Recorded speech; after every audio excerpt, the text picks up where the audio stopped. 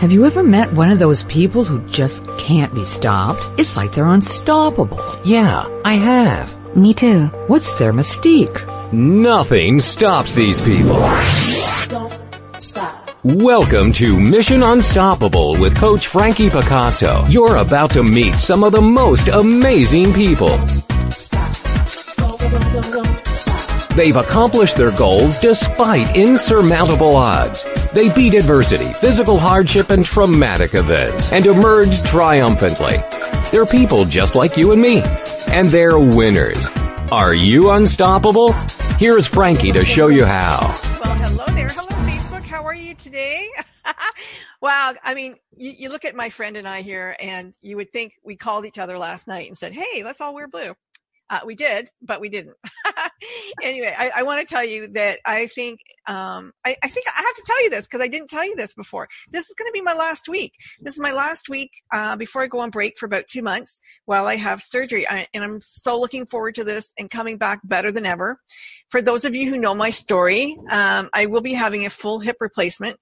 And you know that my nickname is Bub, Busted Up Biker Babe. And we are now 15 years post-accident, and it is just the right time to be finally getting this done. They kept saying, you're too young, but now I'm not too young. I wish I was though. My knee is going to come next, and then hopefully that will eliminate like 90% of this pain. And oh man, I just cannot wait. It's such good news. And hopefully I have more good news when I come back, but I have some great news right now. You're going to meet my guest. Her name is Wendy Zalande, and she made the executive suite at the age of 36. Look at her. She's leading the charge to empower women in a male-dominated industry, all with a leadership style that is anything but ordinary. She brings heart, zest, and her native Texas y'all, or as my dear friend Kathy Craftsy says, that Texas twang to transform corporate culture. Her energy is infectious and motivates those around her. Now, Wendy Zalande shares her secrets to success, encouraging all women to start conversations with one another on topics that are already on their minds. And you can read about it in her book, We Talk, We Lead, or you can stay with us and join us in this conversation if you're watching us live. Welcome, Wendy. Hi, how are you? I'm good. Thank you so much for having me. And best of luck in your recovery coming up. I'm honored to be your last guest. Thank you so much. This is my last week. I crammed everybody in for 1 week, so it's going to be fun. It's going to be a fun week. Anyway, you have this amazing book. But this is Mission Unstoppable. And on Mission Unstoppable, I like to go back to the very beginning, how people became unstoppable. So let's go back to little Wendy. You were living in Texas? Yes. Little Wendy was living in Texas, and when I grow up, Mommy, I want to be. Well, that's an interesting place to start. So little Wendy grew up in Katy, Texas. And for those that know Katy, Texas, it's a big football town. And so nights were Friday night lights cheering on the football team. And it was a really, really close-knit community. And I think at that point, when I thought about what I wanted to be, I didn't know. I loved tennis. I loved friends. I loved people. And I loved the community. And so for the longest time, I just wanted to play tennis when I grew up. And it really was that place that you could dream about doing anything and never quite know how it would end up. So I would say growing up, very fortunate life, but nothing special. I didn't grow up next to any famous people or have any senator connections or anything that makes the story really interesting, but just a normal childhood. Competitive, though. Very competitive. Sports were always my love, and by golly, I always wanted to win. Okay, and so did you know anybody in the corporate field? Was your father in corporate? So growing up, my father was in the energy industry. He was in oil and gas, but those stories never came home. Very fortunate to have my mother be a stay-at-home mom and was there every step of the way when we were at school and participate in every function. And so while I would see my dad work very hard, I didn't know too much about that industry. The one thing that both my parents instilled is that we needed an education, and not just to go to college, but to be able to get a job after. Right. And so that it was really the instilling hard work that I really am grateful for that time growing up. So I guess we should tell people that you are the vice president of Enbridge. I am, yes. Yes, finance. In the finance. That's right. Yep. So college, was that your major? So college is where the story gets interesting.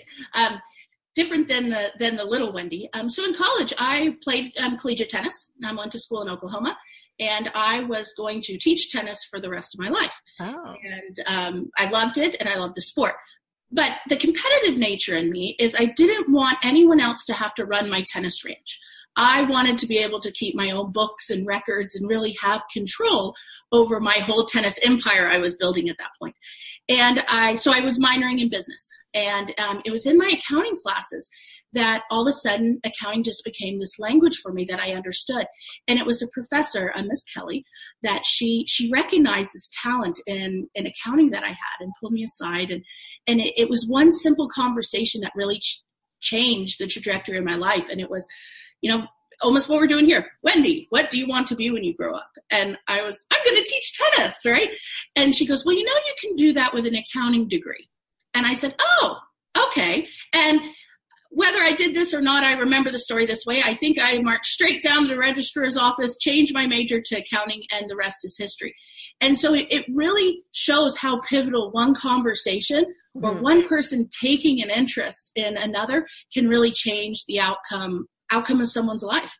Absolutely. So she had this conversation. Now, when you were younger, because this happened to me and a lot of my girlfriends, math was not our strong suit. We were told math wasn't our strong suit.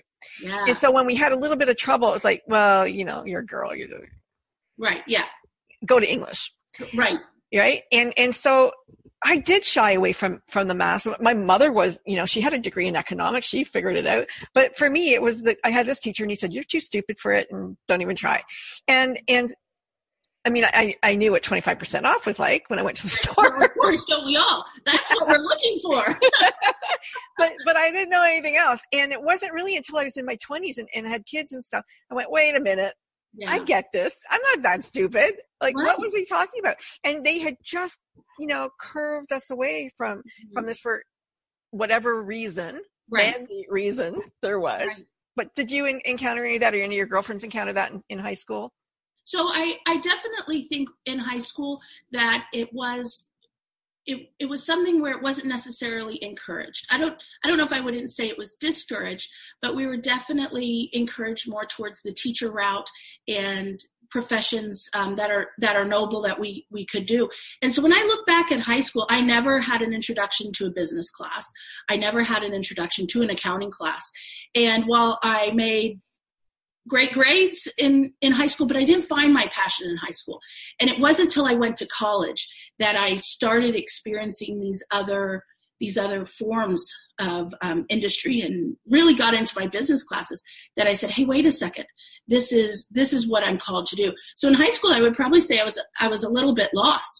Coming out of high school thinking I'm going to teach tennis for the rest of my life, I didn't have much direction. And so I would share that even if you don't know in high school, it's okay. It can come later on. And to try to get as much exposure to different fields of study, different educations is wonderful. Yeah, I say the same thing. I still don't know what I want to be when I grow up. Right. But I've done so many things and tried so many things and just gotten thrown into things. I go, oh, okay. I can do that. In my head, if I can do it, I can do it, right? And my sister would get so jealous because, she went to Cornell and she got her all these degrees. And she goes, how come you got that job? Because I can do it. Right. I know I can do it. In my heart, I know I can do it, so I can do it. And I think really that's the key to a lot of it. It's just confidence, right? Confidence will take you everywhere, like it really does. So, I mean, I couldn't be an accountant, but I bet you could. maybe I could. I don't think they about a week could show up. I'd drive bankrupt everywhere. But no, truly. But in the book, you really make it clear that women, especially women, we need to have these conversations. We need to not fear somebody getting ahead of us, because, that's just a lack mentality. We need to talk and help one another, go through these minefields of motherhood and, even just getting into an organization, like, with your negotiation and all that. We're going to come back to all of that. But I thought that was kind of brilliant. But what I want to start with your leadership style, because, I think you started off emulating maybe a man. Yes. Or, his style. Yes. And sometimes you'll see women who are very hard-assed because they think they have to be, That's right. right? Instead of just being who they are. Right. And so let's talk about the first style of leadership. Mm-hmm. Sure. So I entered the corporate world, Arthur Andersen, public accounting, never having a job except in tennis.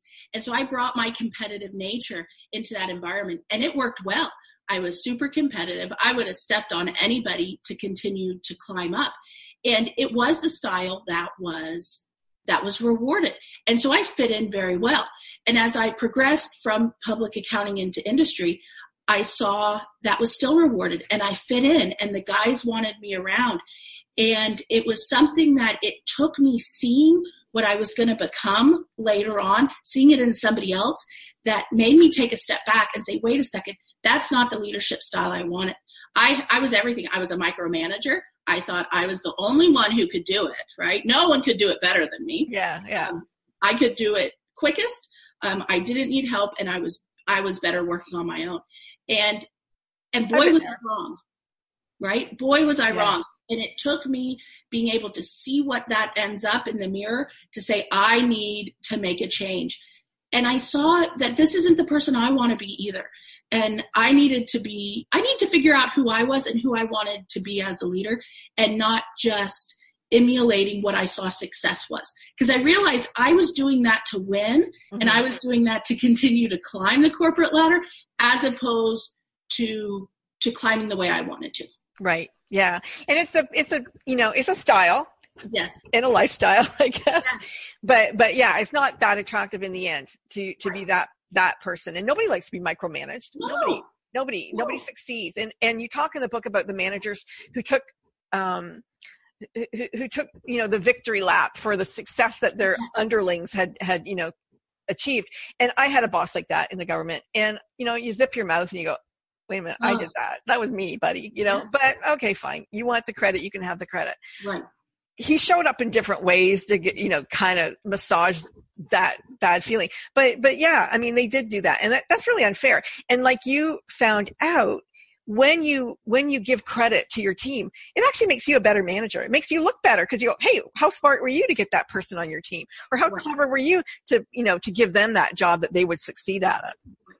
And to me, it's also at the end of a big project or assignment, it's so much better to accomplish that together as a team than it was by myself. And that's really was one of the turning points, is what does make me happy in the end. And I'd rather all celebrate together, because we need each other. We need to be able to achieve things together. You can't do it by yourself. Yeah. So that was very interesting for me. Although you said something in the book, and I went, what was it? It was, you were, I don't know if it was when you're talking about negotiation, but something leading as a woman, as opposed to just as a person. Yes. Because does it make a difference? Does it make a difference what gender you are? Mm-hmm. I mean, women are more intuitive. I think we are a little bit more maternal, and that probably might have come out in you more once you had your child. Yes. I'd say that's a big turning point. And the reason that I did say leading as a woman was to not shy away from what the unique qualities that women bring to leadership. Okay. And the value that we bring by having, whether it's the maternal side, or everyone talks about our intuition, right? Yeah. The women's intuition. And to not shy away from those characteristics, bringing those to leadership. And men have strengths and women have strengths, and it's bringing those female strengths and characteristics to everyday leadership. Yeah. I mean, I know that I had an ultimate boss who was an engineer, and engineering types, they don't go in for feelings. Everything has to be, right. Hardcore. Give me the facts, just the facts, man. But you talk about changing corporate culture in your book, and I was in charge of changing corporate culture for 60,000 employees. And so, when they say, well, it's a big job, and they go, well, and without giving them money. And so it was, how do you know that something has changed? Because they're smiling. Well, that's not a good, no. You know what? Last year they didn't smile. Nobody smiled. Now they're coming in and saying hello. Right. So that's a big difference, but it's a soft difference. And so an engineer doesn't get that. Right. But other people get that. Other people get that. That's exactly right. And maybe that's a woman's way. I don't know. But it was a big win. Yeah, absolutely. And it is that feeling. And it's this trust that you know that if people are excited to come to work and they're happy coming to work, they're going to be more productive. They're going to do a better work quality. And so part of it is that trust, that leap of faith, that you create a space in a work environment that people enjoy coming to, that you will get better productivity and more value. Yeah, I think another really smart thing you did with your Easter egg hunt was to include the family, because people expect us to come to work and leave our personality and our family and everything at the door, and you open up. But you know what? We can't, because you're still a mom at home. You still worry about your child who's got a fever. You're still a wife. You're still, a dog owner, whatever. Things are happening outside of the workplace that call your attention sometimes. And it's impossible. It's not impossible, but it's not ideal to have to leave all of that aside. Yes, you can work and, multitask, whatever, but I think it's important to bring the whole person to work and not just a quarter of that person to work. I completely agree. And the Easter egg hunt was one of those moments that it really helped define that this is where we are taking ourselves as a team, and that it was for the moment. It was nothing of this was, okay, let's sit down and have, weeks leading up to it. It was spur of the moment. And it was, of course, we are doing this after hours. Let's have our children there and let's have them feel welcome and they feel part of what we are doing here. And it was fantastic. And it also helped the next day when we did let the team know that the children hid the eggs, that they started looking down further as opposed to higher. And it got the whole family engaged. And I think when I look at it is when you talk about bringing your whole self to work, part of it is knowing what is appropriate to bring your whole self and your kids to work and what is not. And I think that's a huge deal. Instead of people finding that sweet zone, it's sometimes easier to just say no. Yes. Whereas if you actually say, when does it make sense? Where does it make sense that we can bring the whole person? That's the way to do it. Yeah. And you spend so much time at work, your children want to know what it looks like. Where is mommy spending her day? What does it look like? And when she talks about it and she comes home, I can't visualize it. So it is kind of nice for them to see where you work and feel like, okay, now I feel good, because children are always curious and wondering what's going on. And I love to see other team members bring their kids up. And I actually have a secret cabinet in my office that has all toys and games and books. And so one story I don't think that made it in the book is there was a girl who came up and she was in junior high and she asked if she could listen in on a budget meeting. And sure, come and listen. We're talking numbers and accounting. And she was able to make the connection and said, ooh, my dad works in that department. And she went home that night and said, Dad, do you know that your department is over budget and you need to figure this out? And just that connection and her being able to see this is what the office is like and this is what accounting and this is what finance does is pretty cool. And none of it's planned. It's just welcoming people to come to the floor and welcoming kids. Yeah. And I think it's really good too, because that might have been a career she never thought of. And, in Ontario anyway, when the kids had the 40 hours of public service that they have to do, one of the things I had thought about was to send volunteers, from the government when I worked, into the community, into the high schools to talk about the stuff that they did as volunteers, because wonderful experience comes from volunteering. Great business experience. There was a girl who used to work with us who she wanted to be a project manager. She was never going to get that on the job because there just wasn't a spot for her to learn on the job. But you know what? She went to Habitat for Humanity, became a project manager there, came back with all that experience, and up you go, right? So that's just an amazing thing to be able to do. But when you talk about those experiences with kids, they get it, right. Because they don't know what they don't know. That's exactly right. And having never been exposed to it, they don't know that's what they should pursue. And it starts at the very beginning. It starts with having the Easter egg hunts. It starts with creating the space that they know that they're welcome. And it is that faith that at some point it will pay off. I look back on my career and I go back to Miss Kelly at my university. Did she know that one sentence or taking that 1 minute would play such a huge factor in my life? And you never quite know the impact you're having. Well, let's talk about that other woman in your life and that other mentor who said something to you after you had your son and changed your life. Yes. You know, she is still one of my closest friends and mentors today. And what made that so special is that we never had that, will you be my mentor talk.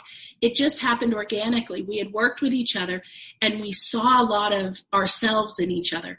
And she knew me so well that she was able to pinpoint exactly what I needed to hear in that moment to be able to help me. And if she wouldn't have known me that well, she wouldn't have. And so maybe I should backtrack and say what that was. And I say that if my life ever gets made into a movie, that this would be one of the scenes that they would do. This slide's for us is I'm walking down the hall in a big corporate tower, and I have just binders of accounting stuff. I don't even know what it was in these binders. You just came back from maternity leave. Just came back from maternity leave, and I had decided I was going to jump right back into work. 150%. No one was going to know that I was on maternity leave. No one was going to ever question if I was still dedicated to my job. I was going to leave, no doubt, that I am back. I'm ready to go, and I am stronger and smarter than I was before. And I jumped back in, and I was working crazy hours. I was still finishing my MBA at the time, too. And I just was hurriedly down the hall going to my next meeting, and she stopped me. And she said, Wendy, stop a minute. And she didn't ask how I was doing. She knew, right? She could tell in my face. You're manic. Right. She knew I was being dramatic. I had my 20 binders of stuff I probably didn't need. And she said, Wendy, you don't need to come back. You don't need to come back as quick as you are. You've been gone with your child. Ease back into work. And I just sat there. I sat there dumbfounded because I had no idea that's exactly what I needed to hear. And it was. And it was because we've had these open conversations. It was because we had been vulnerable with each other. And it was also because she had the experience. She had 2 boys, and she was able to see what I needed to hear. And to this day, she's absolutely, if I ever need advice for her to see something in me that I don't know, she's one I go to. Did you ever, did you ever have a conversation when being hired about having children? Yeah. You know, was it ever a detriment that, oh, you're a woman, you're going to have kids, so we're going to lose you, or, you know, maybe we shouldn't pay you as much money because, you know, you're going to be off, and that's not such a great thing? So I think what I've experienced now is there's been a lot of talk on diversity and inclusion and women in the workplace, that overt nature isn't there as more. So I never had someone overtly tell me, when are you going to have kids or things like that. You do hear the rumblings, of course, and especially having a son a little bit later in life, it's always, well, is she going to have another one? Is she going to have another one? Where I saw it play into more was when it came for opportunities to move. So we moved to Calgary for my career, and my son was 2 years old.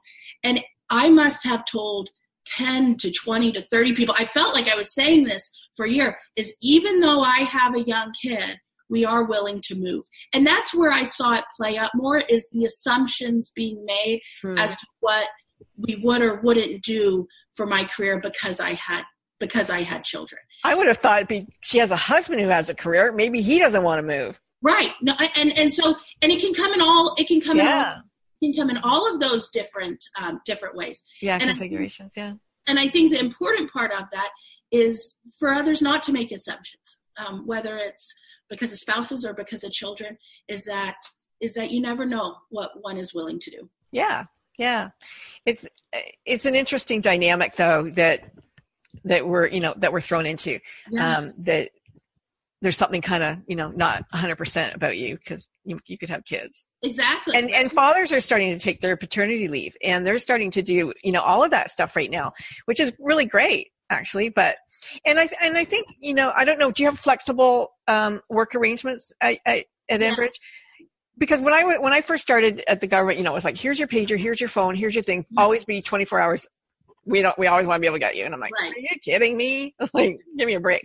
But then, the entrepreneur part of me, because I'd always been an entrepreneur, and I got in there by accident, was like, well, since I have all this stuff and my laptop and everything, I can't, you don't need me to be there from 9 to 5.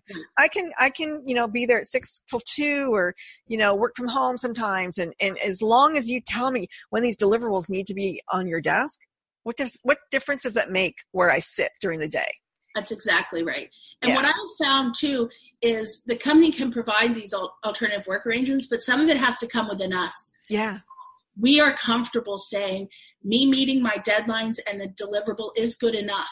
And I find sometimes, especially as women, that we're sometimes our hardest critics. Yeah. And we're the ones that we're afraid whether we're going to miss out or that we're going to be seen lesser than, or whatever the reason, right? There could be 20 different reasons. Sure. That we actually put the roadblock up ourselves, and we need to have the confidence to be able to work past that.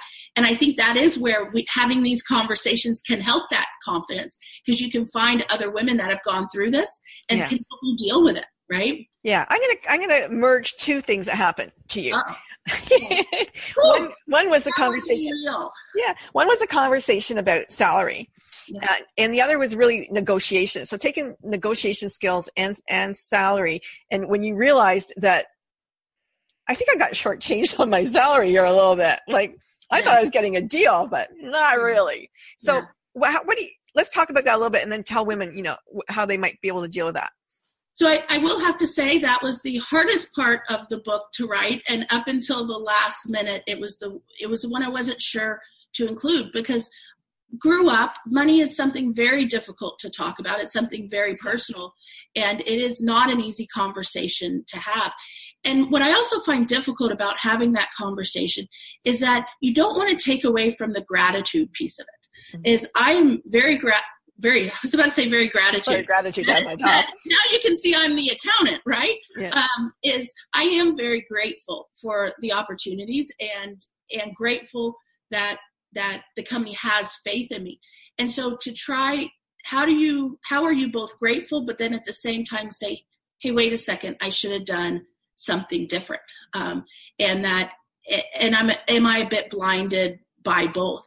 And so it is difficult to talk about, and it is difficult to know how to move forward. So in that moment, and I think in the chapter, I try to go exactly into my mind that you start with, oh, wow, thank you. Oh, wait, oh, and oh, it's me, right? It's no one but me. Is why didn't I ask before? Well, they gave you so many openings. Right, Wendy, and I didn't tell them. You did a fantastic job for us, better than we ever thought you could. And there you're like, oh, thank you. Okay, great. Thanks so much. So I must have value. I must be worthy of this position. Right. You must be very grateful to have me. Right. Exactly. And if you were a man, that would have been right. Yeah. Now, what I will say is after that, and I give a not ever so slightly to saying I didn't make that mistake again. But what I did the next time is I found a sponsor and a mentor to help me through it, and that's how I realized in myself that's just something I wouldn't be able to get over. I will always want to try to be positive and grateful over taking a hard line in negotiation. And I realized that I was not going to be able to overcome that. So in turn, I was going to need one of my sponsors or mentors or peers to help me through it. And that's the change that I made the next time that I went to look at an offer or salary or things like that, is to actually have someone help me versus try to do it by myself, because I realized I was never going to get over who I was. It's just a core part of me. And I wasn't going to get over that. So I went and asked for help. That's excellent. And, I once asked my father, I go, what do you think is the best thing about you? He goes, you're a great negotiator. And I'm like, wow, that's wonderful, because he was an amazing entrepreneur. But I love the art of negotiation, and I think it's something, and it is an art. Asking for a salary is always a difficult thing. Right. The worst that's going to happen is they're going to say no, right. and you have to decide, am I willing to take that or not? Right. Like how much do I want, and how much are they willing to give, and what I know about everybody else in the company and what they're getting and all of that. Because you do want parity, and why shouldn't you? You're doing a fantastic job. Nobody's going to do it better than you, so. Right. You should you should get the money for it. And that's where I think things come down is that it's not that you're a guy or girl. It's that you're qualified and you're doing a great job. And if you're doing a great job, you should be compensated for doing a great job in some way, shape, or form. Exactly. And whether it is in that current role or the next role, that it needs to be recognized. And it's not necessarily years of experience. Years of experience doesn't necessarily equate to the value you bring to the organization. That's right. And I think that is something that is hard to get the minds around, is those two concepts of experience and then value to the organization. And then there's the other part too of working in an environment that makes you feel so great that it's okay if you get a little less money. Right? Yeah, that's right. I mean, Shopify wants their employees to stay a little bit longer at work. And so they send a cleaning crew to their home for free. Like, that's a nice perk. That's a nice perk. That's a very okay, I'll stay an extra hour or two. Yeah, Somebody's cleaning my house. Sure, why not? Yeah. Right? Oh, the fridge. Oh, I have every lunch is catered and the chef is there and I come down and it's all free. That's a nice perk.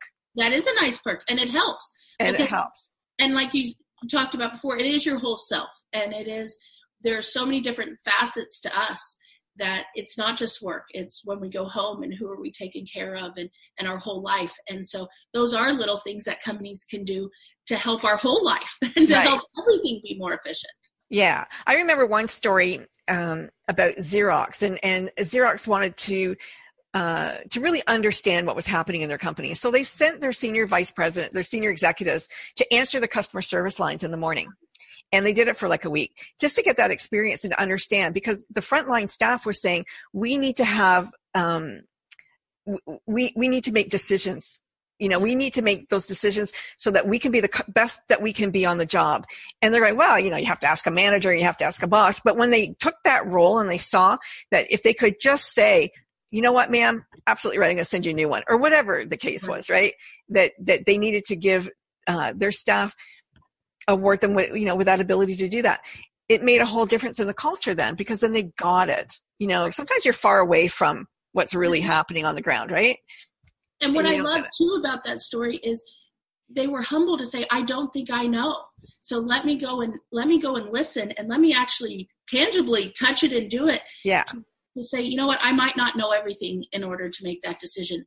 And I think that's a big key of it is there's no way I can know every possible thing that happens in my department. But what I can know is the people, and I can know what they're going through, and I can create that environment that they can come and talk to me.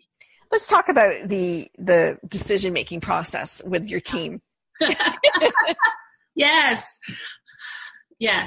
So it's interesting because one reason that I chose now as the time to write the book is I wanted all the stories fresh and it be real time, and it's not a look back 2 decades. But in doing that, some of the stories are about teams that I still have and people that I still have. And that one particular story, it was great for the team to say, man, we've come a long way. Yep, I remember that. But we have moved past it. And what I found really, as I've really reflected on that story, and the story that talks about how we couldn't even make a decision on something simple like lunch. And what it really showed me was that if we can't decide lunch, there are other things happening in the team that we need to work on, and we need to get to the heart of it. It's never about lunch, although lunch is my favorite part of the day, so sometimes it is about lunch. But in this situation, there was a fundamental issue or fundamental, I call it thing, because sometimes you can't put a term around it, that we needed to solve that was making our decision making that much harder. Yeah. And so what did you do? What did you put into place? So what I did is I first recognized that I was not going to be the one to be able to figure it out. And so I actually brought in an outside consultant, and I basically gave her free rein to talk to each team member as long as they needed to. And of all the team members, some only talked an hour, some talked for 8, 9, 10 hours. Wow. And just to get someone to listen to them. And it's almost like I needed to get everything out of their brains onto, I say a piece of paper, but I needed to really, how do you look into somebody's brain? But that's what I needed to do. I really needed to understand what they were thinking and why, and recognizing I couldn't do it. And so I brought in someone that they could all talk to, and that could listen, and then they could help me dissect what the main issues were. And then we worked together as a team, and we said, okay, here are the 3-4 things that are really blocking our decision making and what's really holding us back, and how can we address it. And some of it was the past that I wasn't even there for. And part of it was also me being comfortable letting them disagree, and I say fight it out in a respectful, productive way, Right. but not shying away from the conflict. Is they needed to be able to air this out in order for us to move forward. And I think conflict's hard, and I think sometimes as leaders we want, if everyone's at peace and there's no conflict, we incorrectly assume everything's okay, whereas sometimes you need that conflict for us to be able to move forward. Yeah. One of the things I came to love, Edward de Bono was the father of creativity, and he created this concept, this game, if you will, called Six Hats. Have you ever played Six Hats in your no? Okay. I'm going to have to Google it. So Six Hats, it's a team. If you want to come to consensus, everybody wears a different virtual hat.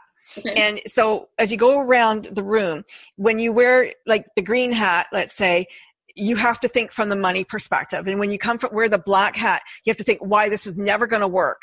And when you wear the white hat, you have to argue why it's only going to work. And so everybody has to wear their hat and argue their position from that hat.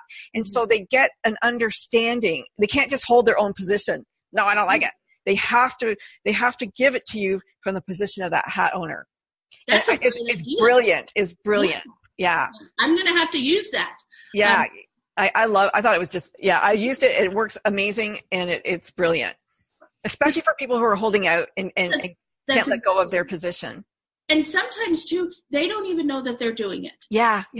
And so this forces them, they didn't know they were holding on to issues or resentment.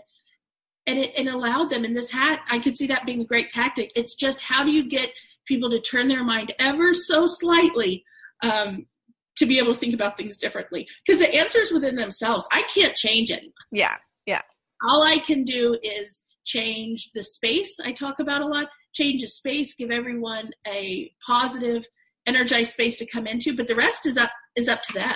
Yeah. And really, in coaching, it's all perspective, right? You're just same day, same clothes, same everything. How you feel in them is just a change of perspective. If you're in love, it's like, oh, everything's great. And if you're angry, it's like, nothing's great. It's just perspective, right? That's it. Exactly right. So it's very interesting. Because I'm not going to say there's no science there is a science in a way, but really it's just common sense, which is uncommon. And just hearing and looking, right?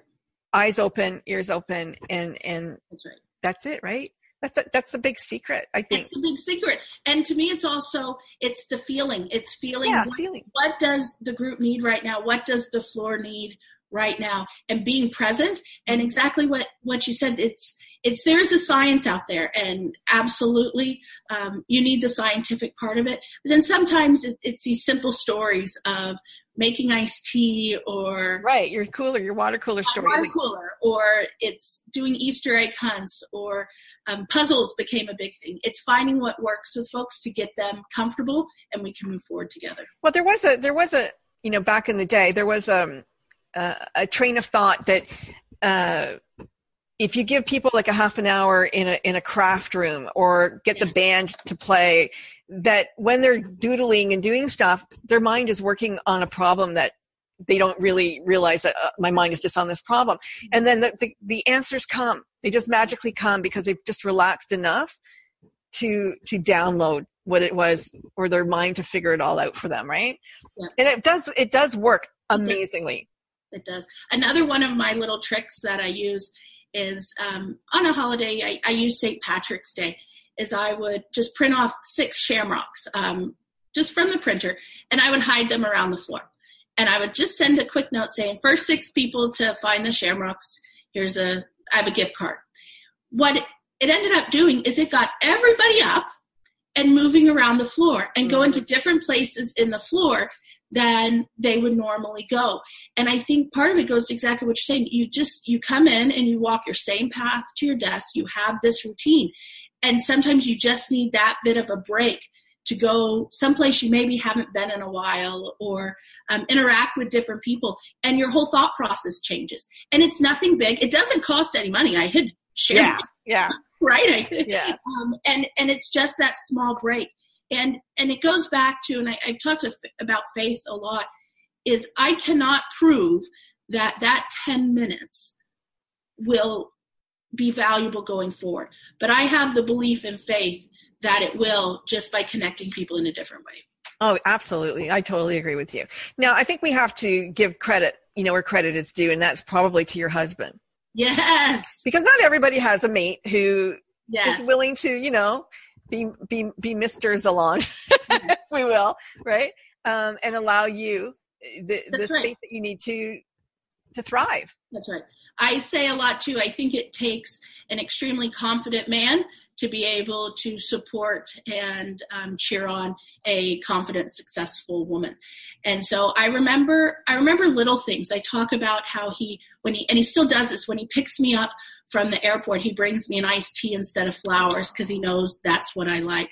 And part of it too is he's been on all the moves with me, and he has been the one on the days that I don't think I can do this, and saying, no, you can do this. He was the one who helped me start writing the book, actually, too. I've been talking about it for so long, and he finally said, okay, I'm getting you on a schedule. We're going to see this dream come true. And it does take, it takes a very strong, confident man to be able to support a strong, confident woman. So what is his line of work? He's a French trained chef.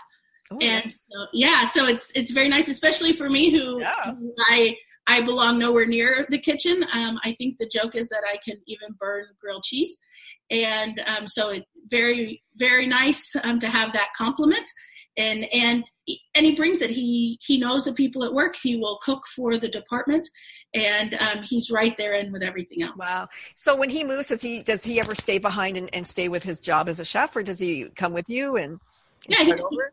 He comes with me. And right now he's taken a step out of the kitchen just temporarily as we adjust to life in Toronto and then the next phases. And that's really the beauty of being a chef, is he can come in and out of the kitchen, and it's been great. Nice. Well, I think that's really amazing. And it's a really good book, and I really hope that women will take the lead, as you say, and just have those conversations with one another, and not be afraid that somebody's going to get ahead of them, or that somebody's going to get the leg up or whatever from talking to them. Mentor them. Like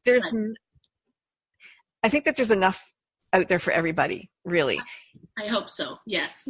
Yeah. I think there is. I mean, I know more and more women that I meet, through these conversations, really, through their books and conversations that are have broken that glass ceiling, who want to help more and more women do that. They mentor women to do that.